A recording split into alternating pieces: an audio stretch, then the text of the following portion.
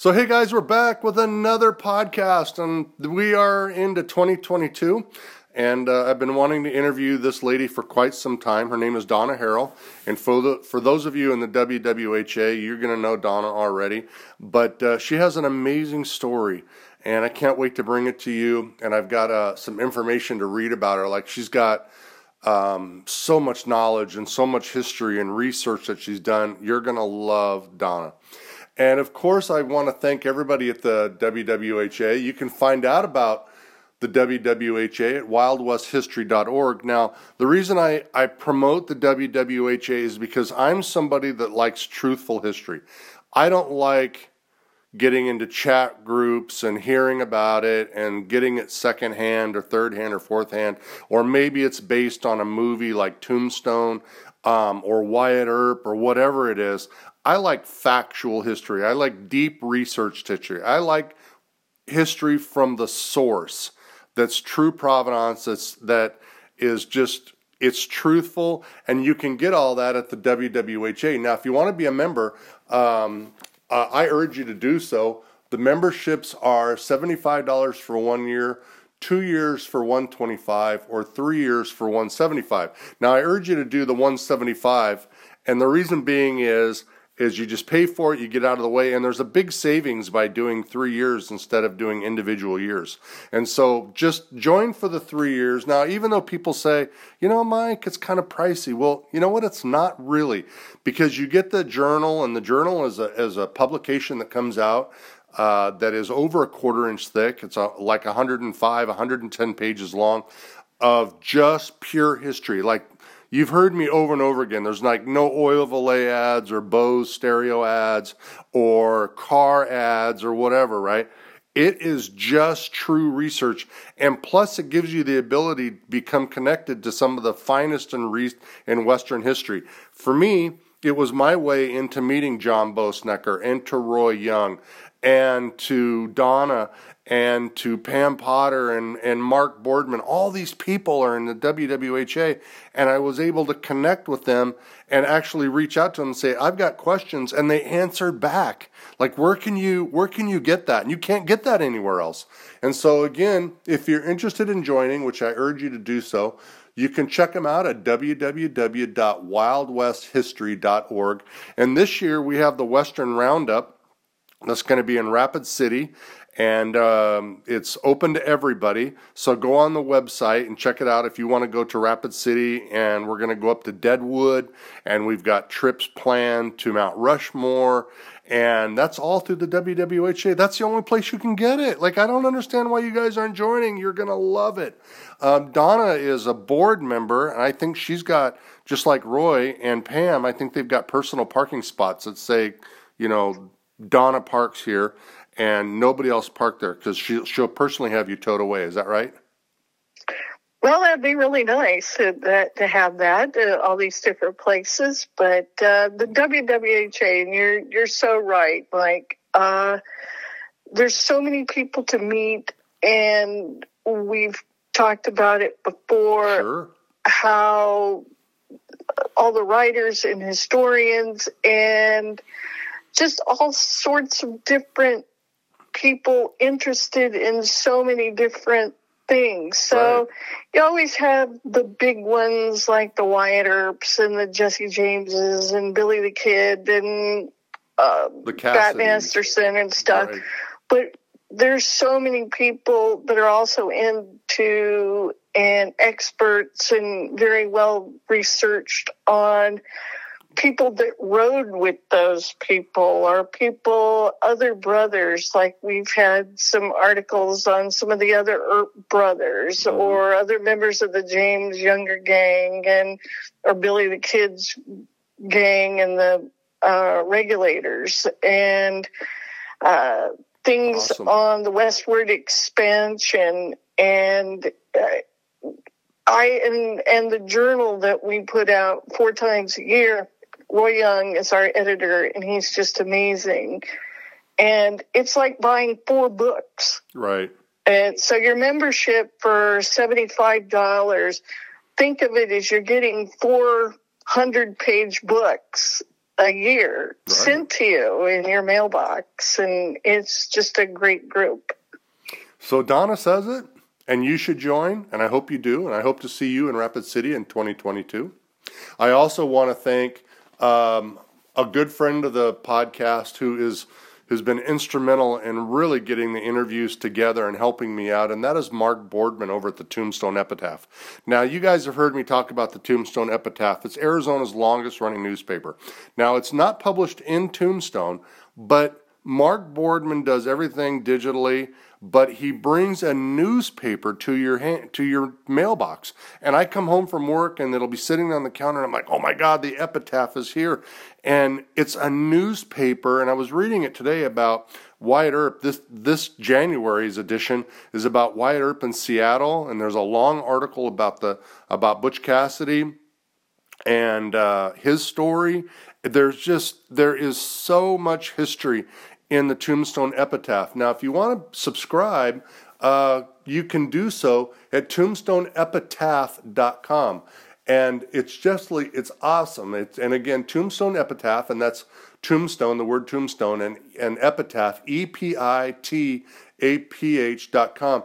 And to subscribe is $25 for 1 year, 2 years for $45, or 3 years for $60. I urge you to do the 3 years, because if you do the 1 year and then you miss a payment, Mark's going to show up at your door and he's going to demand payment. And he's angry. Oh my gosh, if you don't get that money, that's not true. That's not true one bit. But Mark is a super great guy, and you definitely want to become a subscriber to the Tombstone Epitaph, and you can do so at tombstoneepitaph.com. So, Donna Harrell was somebody that a lot of people were sending me notes when I was doing the interviews and the podcasts, and they're saying, you need to interview Donna. And I had seen Donna in 2019 at a TTR event, and that is a Tombstone Territory Rendezvous, which is a history event about Tombstone. It happens in October, every October, down in Tombstone, and we meet at Shiflin Hall, and it's just a great time. And I saw Donna speak about the food in Tombstone, and we're going to be talking about the food in Tombstone today, and we're going to talk about Donna. But so many people said, Mike, you need to interview Donna. Like, she's got a crazy story. And not knowing she's here in Phoenix with me, and I mean, not with me, but she lives here in Phoenix, and hopefully we're going to do some live interviews. She's agreed to do some live where we're going to be sitting across from each other. And Donna's got an awesome story. I'm going to read some information. She's born in Clay County, Missouri. She is a descendant of the Younger family. For over 40 years, she has studied the lives of James Younger and the Younger brothers, as well as the border war, the Civil War in Missouri. She is a member of the WWHA. She's written articles on the Russellville Bank robbery, Kit and Emma Younger, the Missouri train robbers, quail hunter John Kennedy, the Marlowe brothers of Texas, the pursuit of the James Younger gang by the Pinkerton Detective Agency, which is crazy. I was reading an article about that in the Epitaph. She was president of the James Younger Gang organization from 2002 to 2004, and prior to that, she was on the board of directors. Her interest in the Old West has branched into Arizona history, which there's so much. She's an active speaker and a participant in TTR, and has done presentations to include accounts of the Battle of the Apache Pass, the death of Johnny Ringo, and what people ate in 1880s Tombstone, and she lives here in Phoenix. So you have a well-rounded background. But before we get into your background, so you were born in Clay County, Missouri, and you're a descendant of the Younger family. Was it a good thing, the way that you were raised? Because the reason I asked that is I interviewed Pam Potter a while back, actually just a couple of weeks ago, and she was taught to really hate the Earps because she's a descendant of the McLaury family. You being descendant of the Younger family, was there any positives or negatives to it that maybe when you were brought up the family said stay away from, or we don't want you to know? Or was the family open to the fact that you were a Younger descendant? Oh, yeah, it was fine. And Pam and I also have discussed that, and the differences. Was either Jesse James, the James Younger Gang, in all the movies, they're the anti-heroes. They're the main focus of the movies. They're not necessarily portrayed as good guys, but they're not necessarily portrayed as the bad guys. They're the heroes of the movie, the people that you watch the movie for. Same with books. I mean, there's hundreds of Jesse James related books, and there are Jesse James days in Kearney, Missouri, where Jesse was born and raised. And for a number of years in Lee Summit, Missouri, there was Cole Younger days. And the James Farm, it's interesting. The James Farm in Kearney, Missouri, it's where Jesse James was born in 1847. That building, the home, was built in the 1820s. It's one of the oldest active homes still remaining in Clay County. It's been around forever.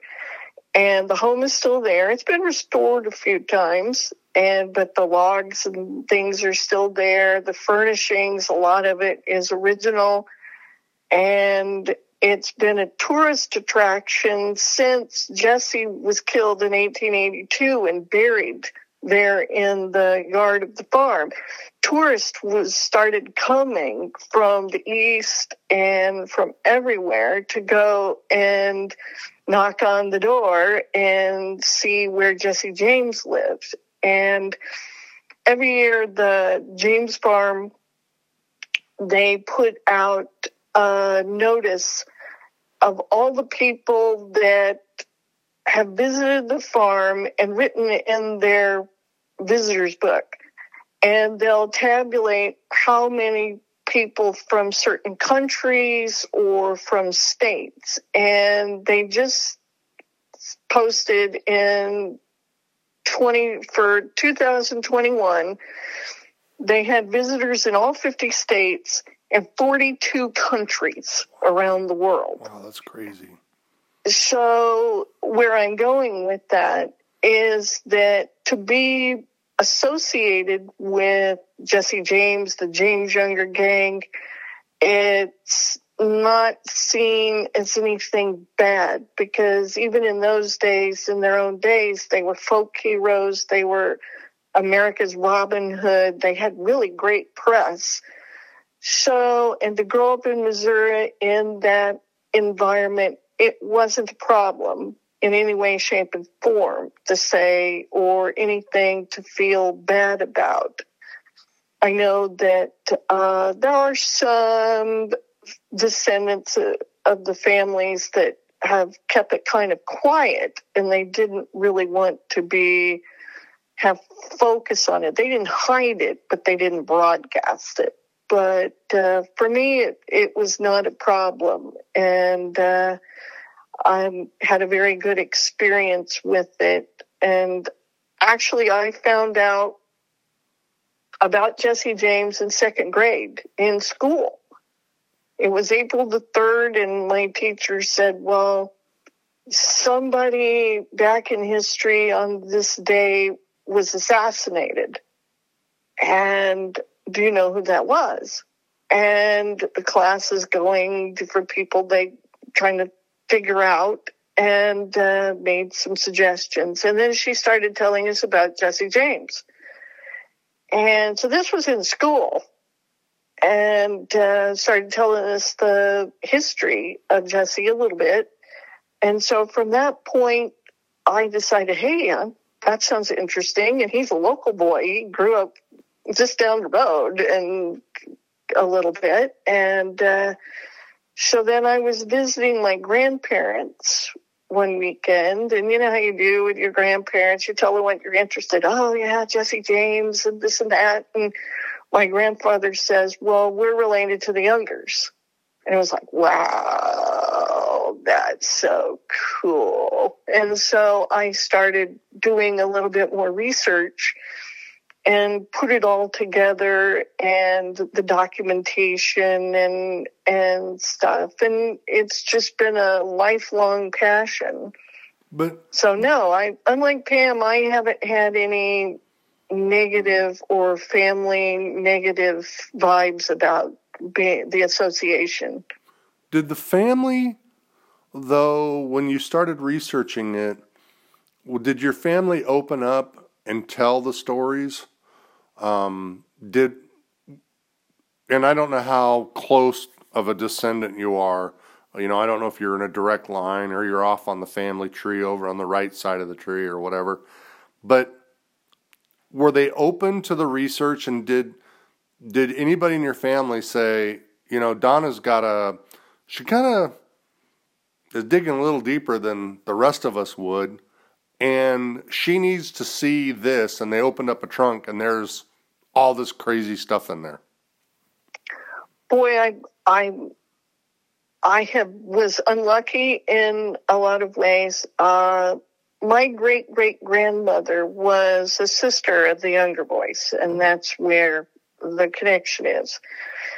My grandfather was born 2 years after his grandmother, who was Emma Younger Rose, died.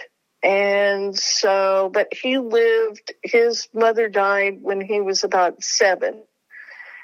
And his father was a sign painter. There, long line of sign painters. And so he traveled a lot. So he left my grandfather and my grandfather's older sister with their grandfather, who was a guy named Kit Rose, who'd been married to the Younger. Well, also living with Kit was the old family slave, Suze.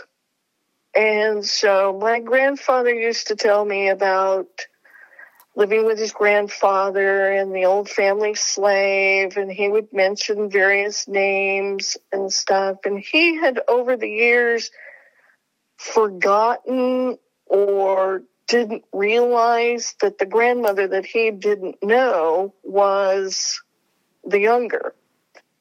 And it could be because they had actually divorced. Kit and Emma had divorced. And so maybe the grandmother wasn't mentioned a whole lot, and maybe at home. So I had to put a lot of things together from the things that he told me. And census records and obituaries and death records, newspaper articles. There were plenty about Kit and Emma, and a few times, one time they were in the newspaper, Emma had shot at Kit. She'd taken after him and shot at him, missed him, but that was in the newspapers. And I was good friends with a dear friend, a Younger historian, Wilbur Zink, who sadly has passed now. But he thought that was hilarious and told my husband, he said, see what you've married into and stuff. So, no, I had to kind of piece some things together and didn't really know that many of my grandfather's relatives that I knew, or anybody that would have had the story. So I had to put it together. But unfortunately, the family trunk thing is kind of a sore point. I guess one of my grandfather's blood aunts had died, and her husband had this big trunk of family photos, family letters, all sorts of things, and he often sold it to a movie studio. Don't know when, 50s, 60s, don't know the studio, but instead of giving it to my grandfather, who would have been the next of kin. And so, yeah, that's kind of, I have nightmares about that. That just kills me, that all that information of family pictures and stuff. And see, the Youngers, it was a huge family. My great-grandmother, Emma, and her brothers, their father, Harry Younger, was a large landowner in Cass County and Jackson County, where Kansas City's at. And they were a very wealthy family. And the Civil War in the area kind of decimated the family. They got burned out of, Harry Younger was killed by a Union soldier in sort of a revenge killing. And then the Youngers, as of the days in Missouri and the Border War and the Civil War, it was huge hatred between Kansans and Missourians. And they were burned out of 3 farms. And so a lot of their possessions were burned. And then the family kind of thrown to the 4 winds a little bit. So there's not a lot out there. We're unfortunately not as fortunate as the James family, who kept the farm and kept their possessions. So it's a little different there. I believe Cole Younger has a birthday coming up. Is it not? Yes. Cole and Jim Younger shared the same birth date, just like 4 years apart. January 15th, if I remember correctly. Mm-hmm. So all of this is going on as you're growing up. You're starting to research your family history.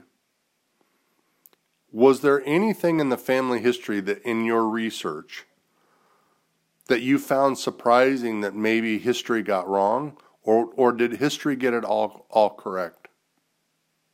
Well, history is always in flux, and the historians, back in the day, they relied a lot on family stories, and I don't necessarily mean like Younger family stories or James family stories. It was the next door neighbor's family stories or somebody in the next town's family stories. And so a lot of it is a lot of hearsay and a lot of guesswork or want to be history.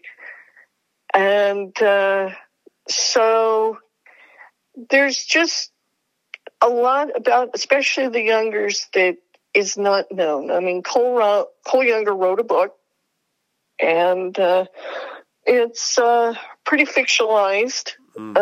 He told some stories. I think Civil War type stories were probably pretty accurate, but after that, kind of not. And they didn't leave diaries, and they, of course, none of the Younger boys married, so there were no descendants of the Younger boys. And so the Jameses, Jesse James, of course, was killed when his children were very young. And Frank James didn't tell a lot of stories about what they had done to his wife and son. So there's not a lot of firsthand accounts out there that are very accurate. And you have to really piece things together and do the best you can with the information you have, and kind of I agree with John Bosnecker that newspapers.com is the best thing since sliced bread. Right. And finding newspaper accounts and things, and it is kind of difficult on certain people trying to piece things together. As far as anything that I found surprising about the Younger boys, not really a whole lot.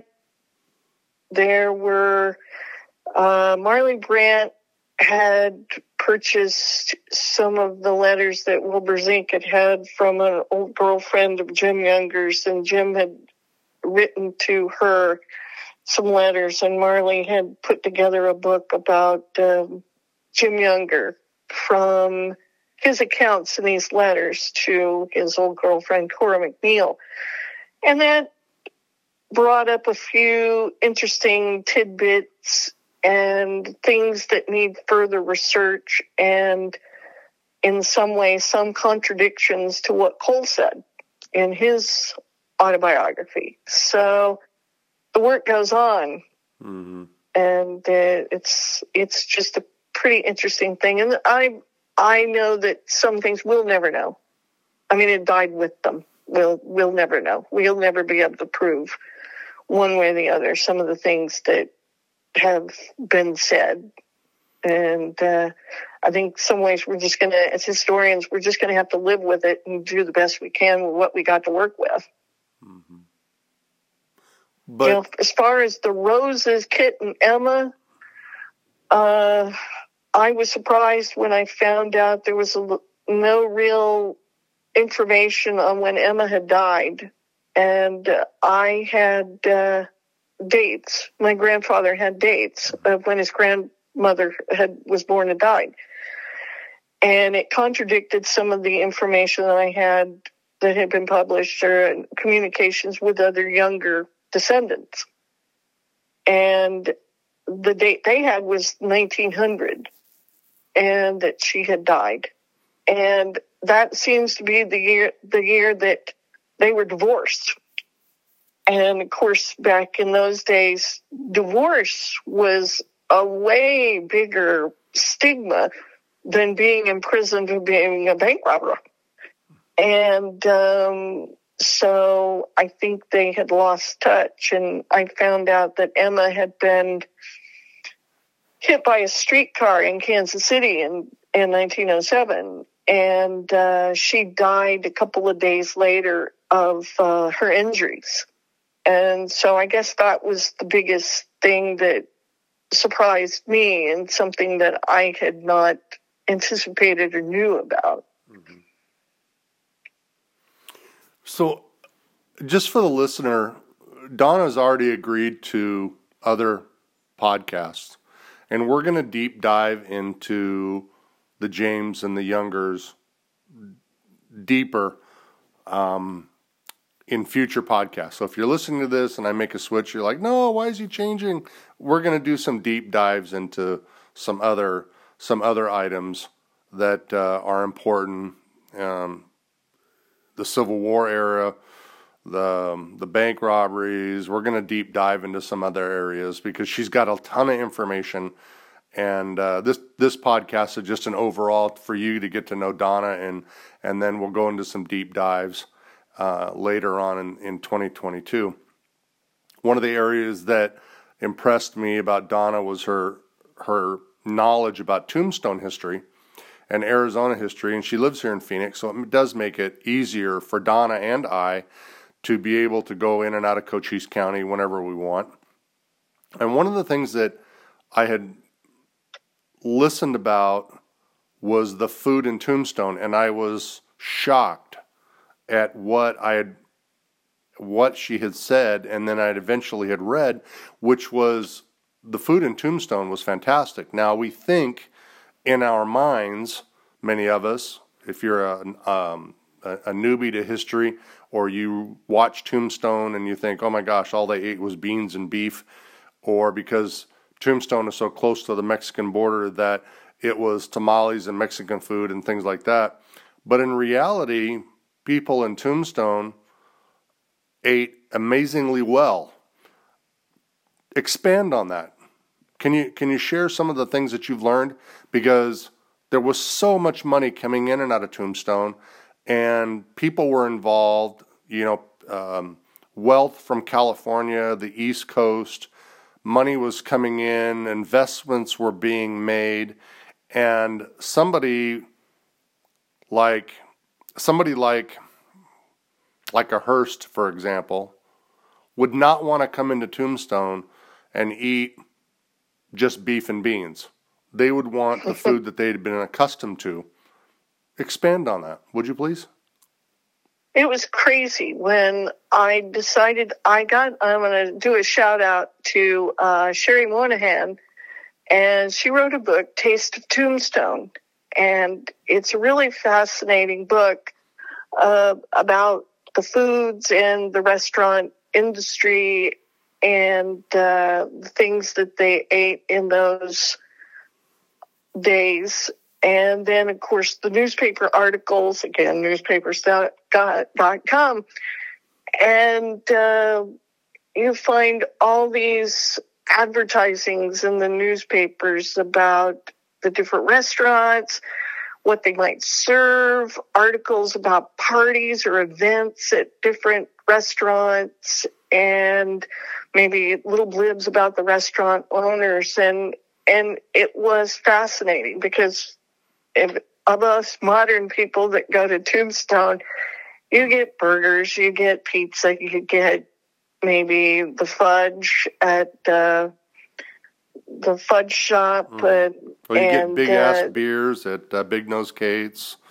Yeah, you get all of that stuff. And to think that what actually back in the days of 1881, 1882, those were the heydays of Tombstone. Around the time of the gunfight, maybe a year or so before, a year or so later. Those were the boom times. And Tombstone had the biggest population of any city from like St. Louis to San Francisco.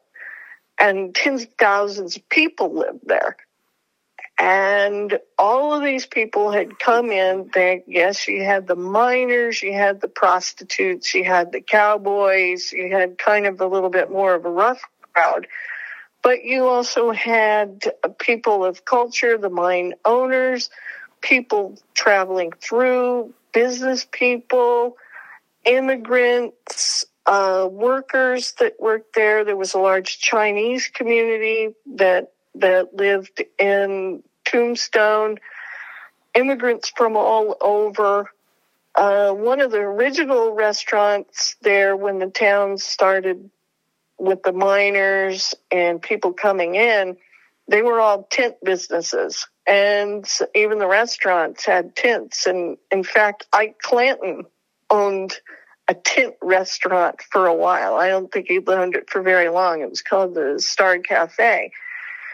And then they started building permanent structures and stuff. And there were some German immigrants that had bakeries and fancy breads, and people would buy the breads, and then they supplied the breads to the hotels.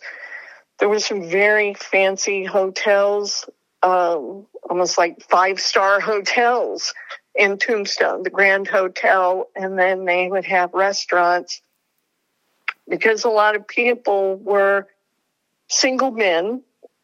The miners got paid really well for their day. They worked really hard for that money, but they got paid very well. So they had plenty of money for all sorts of their 3 meals a day. So a lot of the restaurants would sell tickets or tokens for certain meals. So a miner would buy tokens or tickets for so many days and get a free meal, almost like you would get now, your frequent diner card, and they would get the same sort of thing. And breakfast would be from 5 cents to 15 cents and all sorts of breakfast items. Lunch and dinner. Lunch a lot of times was fairly simple, just some cold cuts and sandwiches. And then dinner was up to like 50 cents. And obviously Tombstone doesn't have it has some agriculture, and you've got the San Pedro River there that was pretty big back then, not so much now. And so some game. So most of the foods had to be imported. And the closest railroads for a while were Tucson, and then it got a little closer to Benson. And then they would have to do express wagons from the railroads into Tombstone. And they would bring in fresh meat, fruits, vegetables from California, fish, and lobsters, oysters were really huge. The oysters, I mean, virtually every restaurant had some form of oysters that they served, and they would get those from California or they would get them from Mexico.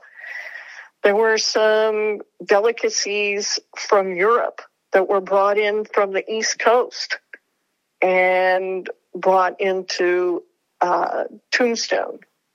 There were some French people that came in and they made some French restaurants and they served French food, and the menus were in French for a while.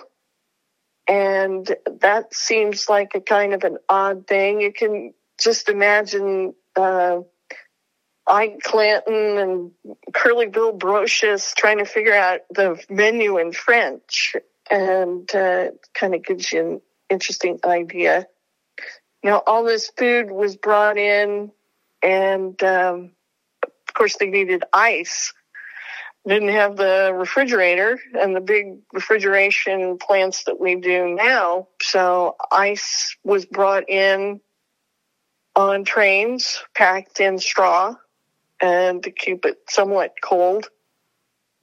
And then later there was a refrigeration plant in Tombstone, which, Mike, I know you like to go visit addresses and stuff, and I'll have to find the address of where the ice plant was there in Tombstone, so you can, it's not there anymore, but you at least know where it's at. And so they had ice and ice houses for storage of the different meats that they would bring in. Of course, there were meat markets, and of course, beef was king in the area. There was a lot of beef, American beef, as they called it, or Mexican beef, and that was usually the Mexican beef is when the cows were accidentally brought across the border to supplement some herds. Right. And so that was big in the area. Again, the fresh seafood, there was oysters brought in from the East Coast, and the French cuisine. There was a big French restaurant. The Maison Doré was a first-class French restaurant, and I think there's a little sign marker there on the street because it was at 409 Allen Street. And then there was another one, restaurant at 510 Allen Street, and they said they had a French restaurant. So, and some of them, the Maison Doré advertised in one of their newspaper articles that they only employed French cooks. Wow. And they had their French food. And of course, there was a huge Chinese community. So the Chinese workers were not only laundries, or laborers, but they were cooks in different restaurants. And then they had their own restaurants, and they serve Chinese food and Western food as well. And that was kind of interesting. So let me ask for you dessert. Let me ask you. Go ahead. You went back, you were talking about the rail line coming into Benson. And I know the rail line eventually worked its way to Fairbank. And then there was a rail line into Tombstone, but that was in the early 1900s. But the activity between Benson and Tombstone on the stage roads had to have been crazy. Like it would have to be almost like a freeway, just back and forth, that they were bringing all this food because, we talk about the cowboys were stealing cattle, and that was for the beef, and going down into Mexico and stealing cattle and bringing them back up into areas like the McLauries had a ranch over near what's now present-day Elfrida and McNeil. But they were doing all this, but the travel and the expense and the money to bring all of this in and all this fresh food had to have been crazy. So there was a lot of activity in town just feeding miners and people in town and dignitaries that were coming in to town to see their interests, to see their mining operations. It employed a lot of people, correct?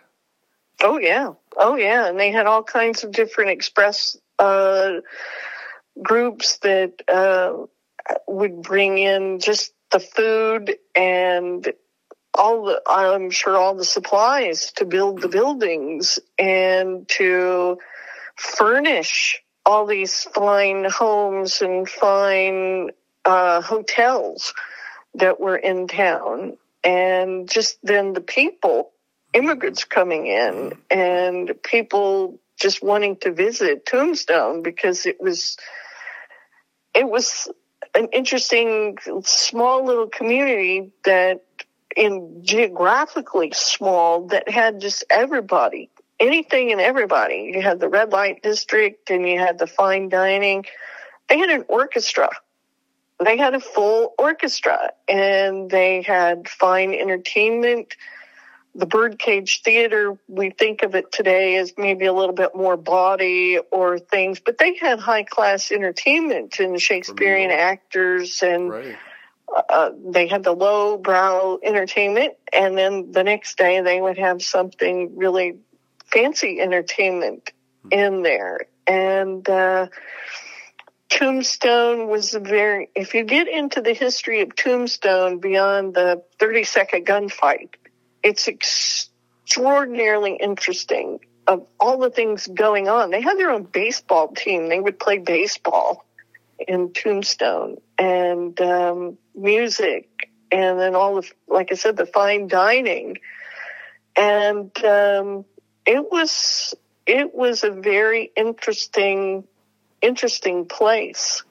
And but you're right. The trails back and forth to Benson, they were going constantly, multiple times a day, every day of the year, trying to feed all these people all of these fine things. Because when you've got, I've got a menu, kind of a usual menu of things, and they might have on the menu for dinner, roast duck, roast venison, imported ham, oyster soup, Columbia River salmon, leg of lamb, beef, scalloped antelope, lobster salad.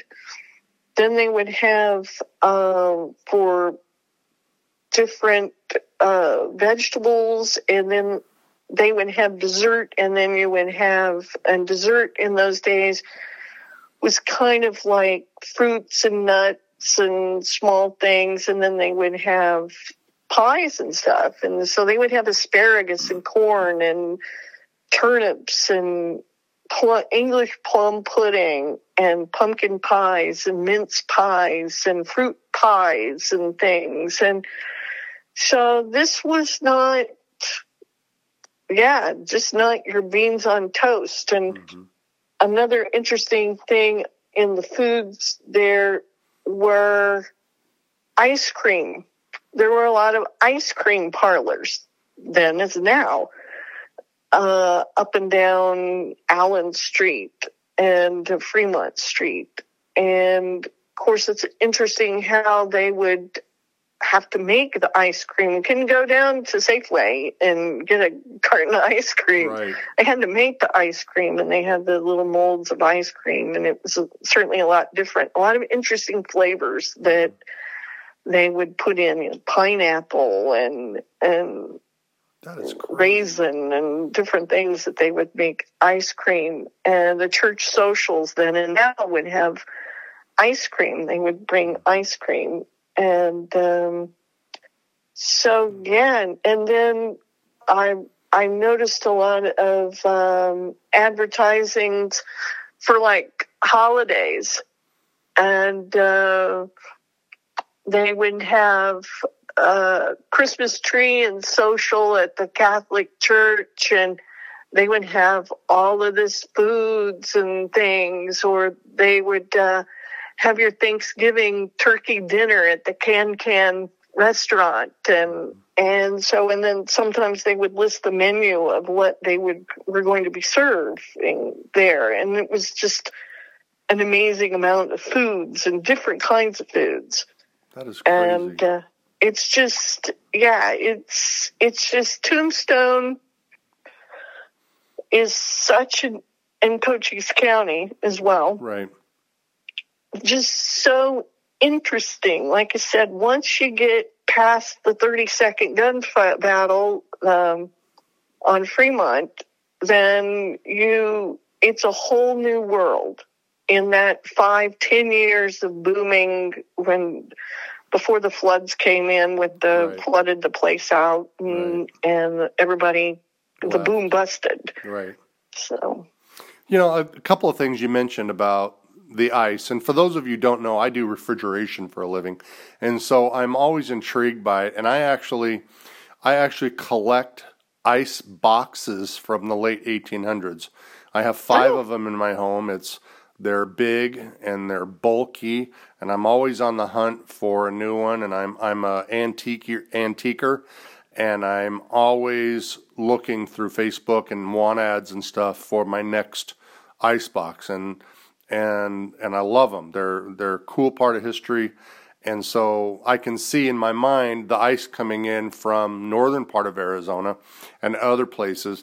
The other thing too is if you want to see refrigeration during that period at its finest, if you get a chance, go into the Palace Hotel in Prescott. If you go into the Palace, not hotel, but the Palace Saloon, and you go to the far end of the bar, there is an 8 to 10 foot tall ice box. That's one of the largest I've ever seen. And it has now been converted modernly to modern refrigeration, to a beer cooler. But during that period, when ice was being used for refrigeration, it was one of the biggest ice boxes in the western United States, and it's huge. They've lovingly kept it restored and in its original condition. But if you ever get a chance to go to Prescott, go to the Palace Saloon. It's next to the St. Michael's Hotel, and go to the far end of the bar. When you go through the double doors, go through them, the butterfly doors, go through them and go all the way to the end of the bar, and you'll see this huge ice box. It's gorgeous. Oh, the other thing, looks like we're gonna have to meet up in Prescott for lunch. I'm always game for the Palace. The other thing too to remember is if you really want to know more about, and this is just a plug for my friend Nancy Sosa. Nancy Sosa wrote a book called Tombstone: A Quick History. It is all about the different things in Tombstone, including, if you didn't know, Tombstone has a swimming pool. It also had a horse racing rink, or horse track, not a rink, but a horse track that is on Allen Street on the way to the Tombstone Monument Ranch and to the Schieffelin Memorial. There is if you actually go onto Google Earth, you can see the horse track that's there. And they had county fairs, and they had betting, and they had food, and they had all sorts of stuff. So what we think of as Tombstone with just the OK Corral, Tombstone was actually a bustling city that had the finest things in life, and like you said, restaurants and fine food and plays and dances, and they had the horse track, and they had fairs. I mean, it was just a fantastic place. It's just such a vibrant town. But I do tell people when they come to Tombstone, like, there's more to Cochise County than Tombstone. Like, don't spend all of your time in Tombstone. Explore Cochise County, because so much Tombstone history is out in Cochise County, including Johnny Ringo's grave, the town of Gleason, Cortland, Cochise Hotel up in Cochise. My friend Phil Gessert owns that. Head up to Wilcox, and Wilcox has a cemetery there that the only Earp buried in Tombstone, which is Warren Earp, is buried there in Wilcox. And of course, you have Johnny Ringo's grave, the town of Bisbee, Douglas. I mean, there's just so much to see. So we're going to slowly wrap up today's podcast with Donna. Is there something about, in your research in the food, or did you pretty much cover it all, that you found out that would really was game-changing towards the history of Tombstone? Well, I think just the whole thing. I had no idea. I live in Arizona, but my background has been almost siloed with the James Younger Gang, and I was in the organization and stuff, and we kind of, because our son was going to school and the James Younger Gang's meetings were September, October, so that was a problem.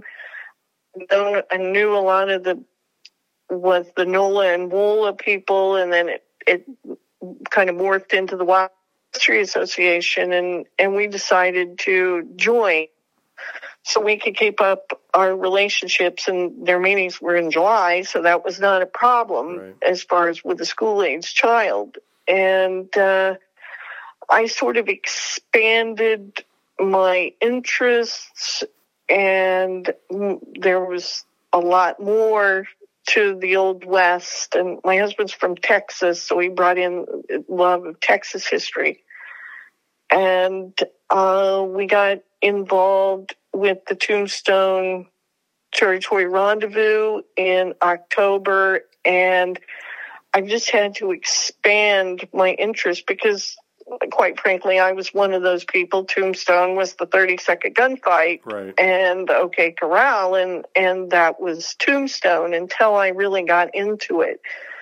So, yeah, to find out that Tombstone was just this major metropolis, fine dining, fine people, fancy, just city, mini city. I think the whole thing, I was totally blown away by the foods. Just, I had no idea. It was just a complete, I kept reading all these menus from these different hotels and restaurants and stuff, and I was just like, wow. I even had to Google sometimes and say, what even is this? I didn't even know what kind of food this is. And so, no, it was just the whole thing, just so interesting.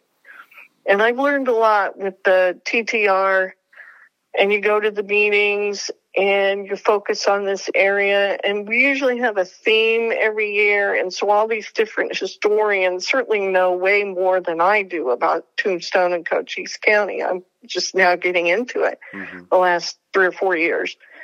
And it's just very interesting to hear about, like this last one was on the military in Cochise County and stuff before, during, and after the Civil War, not only with the Apaches and other groups and military people that were in the area and some of the forts and stuff. And we had the life in Tombstone, which is, I think, the theme of the year that I did the one on foods.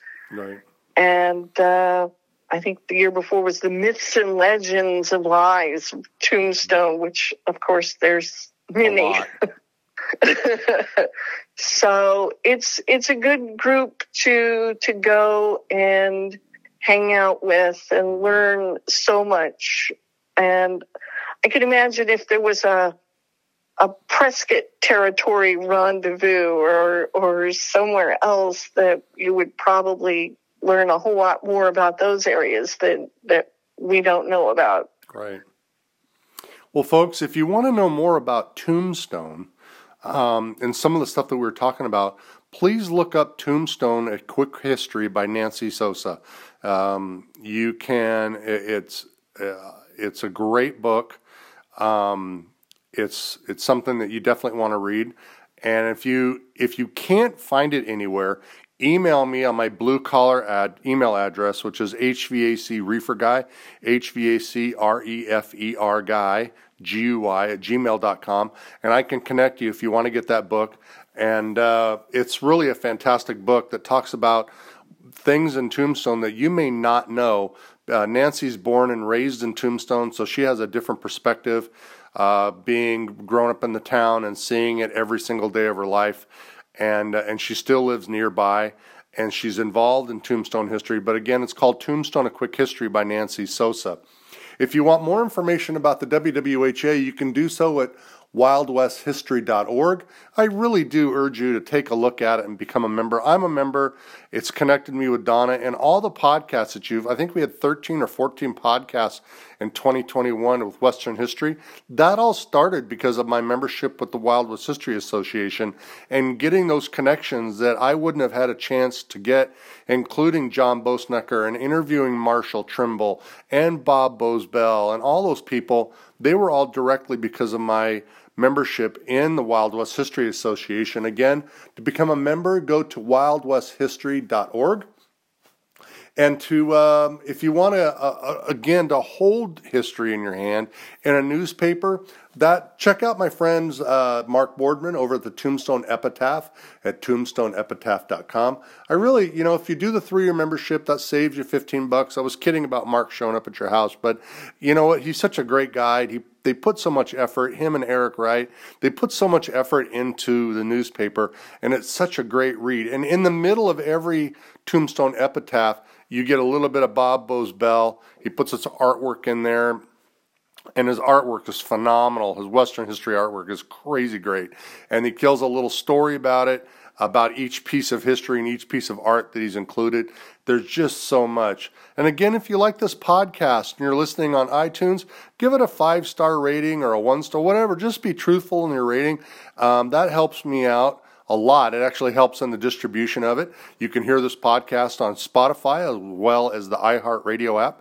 And again, I really want to thank Donna, and we're going to do some live one-on-one podcasts instead of the way we're doing it now through a phone, because you're going to find out the dynamic definitely changes when Donna and I are going to sit across the table from each other, and we're going to break down a little bit more about the Younger Gang, about the bank robberies, about the Jesse James and her knowledge, because that's really where she's got a lot of information, and we'll be able to deep dive into those subjects. Again, I appreciate you guys a bunch. Until next time, we'll see you soon. Oh, and remember, the food banks out there. If you've got a food bank near you, $1 usually makes about seven meals or feeds 7 people. So you give $50, that's 350 people. Like, if you have a food bank near you, reach out and help them a little bit. I mean, oh my gosh, they do so great. For me, my charity of choice here at the Cochise County Travels is St. Mary's Food Bank in Phoenix. For $7, like I said, they feed 49 people, 49 meals. It's crazy. I'm not a math guy, so sorry. But we give a lot to the St. Mary's Food Bank, and then just be good to each other. Just be good people. Help each other out. There's neighbors that need some help. Gosh, just help them out. You'll feel good. They'll feel good, and you're going to be doing something great for your community. So until next time, we'll see you soon, and thanks again for listening.